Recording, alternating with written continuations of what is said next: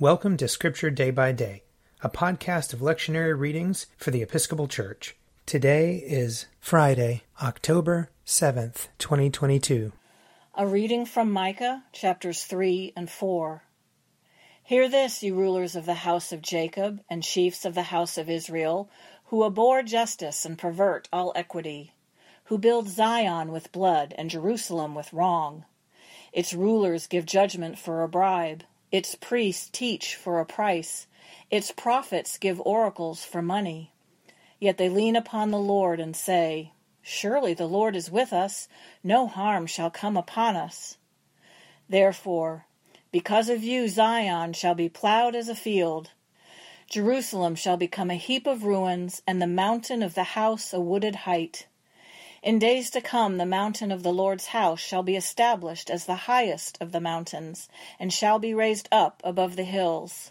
Peoples shall stream to it, and many nations shall come and say, Come, let us go up to the mountain of the Lord, to the house of the God of Jacob, that he may teach us his ways, and that we may walk in his paths.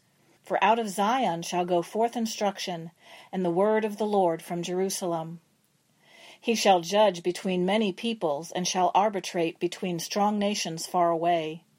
They shall beat their swords into plowshares, and their spears into pruning hooks.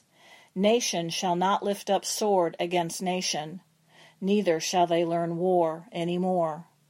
But they all shall sit under their own vines and under their own fig trees, and no one shall make them afraid. For the mouth of the Lord of hosts has spoken. For all the peoples walk each in the name of its God, but we will walk in the name of the Lord our God, forever and ever. Here ends the reading. Psalm 140. Deliver me, O Lord, from evildoers. Protect me from the violent, who devise evil in their hearts, and stir up strife all day long. They have sharpened their tongues like a serpent. Adder's poison is under their lips. Keep me, O Lord, from the hands of the wicked. Protect me from the violent who are determined to trip me up. The proud have hidden a snare for me and stretched out a net of cords. They have set traps for me along the path. I have said to the Lord, You are my God. Listen, O Lord, to my supplication. O Lord God, the strength of my salvation, you have covered my head in the day of battle. Do not grant the desires of the wicked, O Lord, nor let their evil plans prosper. Let not those who surround me lift up their heads. Let the evil of their lips overwhelm them. Let hot burning coals fall upon them. Let them be cast into the mire, never to rise up again. A slanderer shall not be established on the earth, and evil shall hunt down the lawless. I know that the Lord will maintain the cause of the poor, and render justice to the needy. Surely the righteous will give thanks to your name, and the upright shall continue in your sight. Psalm 142. I cry to the Lord with my voice. To the Lord I make loud supplication. I pour out my complaint before him, and tell him all my trouble. When my spirit languishes within me, you know my path. In the way wherein I walk they have hidden a trap for me. I look to my right hand and find no one who knows me. I have no place to flee to, and no one cares for me. I cry out to you, O Lord. I say you are my refuge, my portion in the land of the living. Listen to my cry for help, for I have been brought very low. Save me from those who pursue me, for they are too strong for me. Bring me out of the prison, that I may give thanks to your name. When you have dealt bountifully with me, the righteous will gather around me. A reading from the Acts of the Apostles.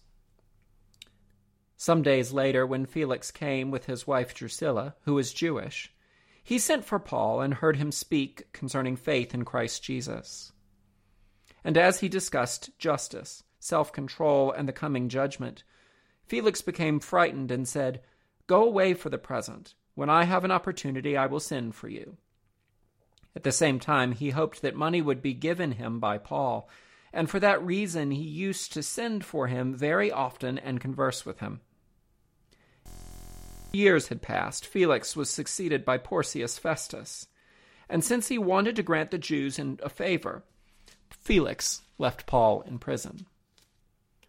3 days after Festus had arrived in the province, he went up from Caesarea to Jerusalem, where the chief priests and the leaders of the Jews gave him a report against Paul.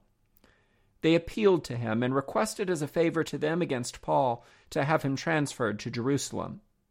They were, in fact, planning an ambush to kill him along the way. Festus replied that Paul was being kept at Caesarea, and that he himself intended to go there shortly. So, he said, let those of you who have the authority come down with me, and if there is anything wrong about the man, let them accuse him. After he had stayed among them not more than 8 or 10 days, he went down to Caesarea. The next day he took his seat on the tribunal and ordered Paul to be brought. When he arrived, the Jews who had gone down from Jerusalem surrounded him, bringing many serious charges against him, which they could not prove. Paul said in his defense, I have in no way committed an offense against the law of the Jews, or against the temple, or against the emperor. But Festus, wishing to do the Jews a favor, asked Paul, Do you wish to go up to Jerusalem and be tried there before me on these charges?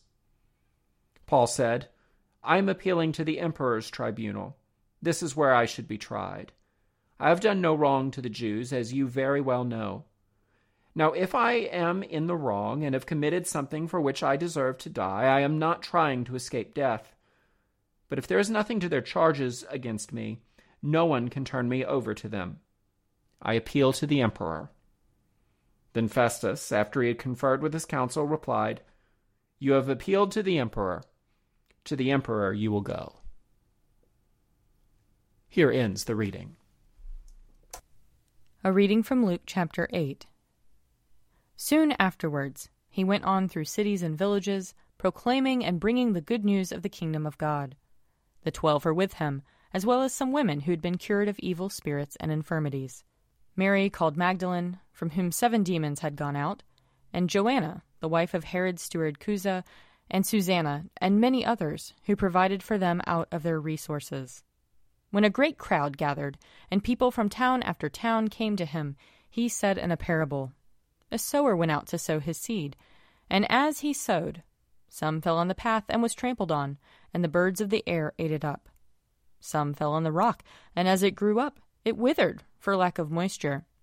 Some fell among thorns, and the thorns grew with it and choked it. Some fell into good soil, and when it grew, it produced 100-fold. As he said this, he called out, Let anyone with ears to hear listen. Then his disciples asked him what this parable meant. He said, To you it has been given to know the secrets of the kingdom of God, but to others I speak in parables, so that looking they may not perceive, and listening they may not understand. Now the parable is this. The seed is the word of God. The ones on the path are those who have heard. Then the devil comes and takes away the word from their hearts, so that they may not believe and be saved. The ones on the rock are those who, when they hear the word, receive it with joy. But these have no root. They believe only for a while, and in a time of testing fall away. As for what fell among the thorns, these are the ones who hear, but as they go on their way, they are choked by the cares and riches and pleasures of life, and their fruit does not mature. But as for that in the good soil, these are the ones who, when they hear the word, hold it fast in an honest and good heart, and bear fruit with patient endurance. Here ends the reading. If you would like to read a meditation based on these readings, check out Forward Day by Day, available as a print subscription, online, or podcast. I'm Father Wiley Ammons, and this podcast is brought to you by Forward Movement. Learn more about our work to inspire disciples and empower evangelists at www.forwardmovement.org.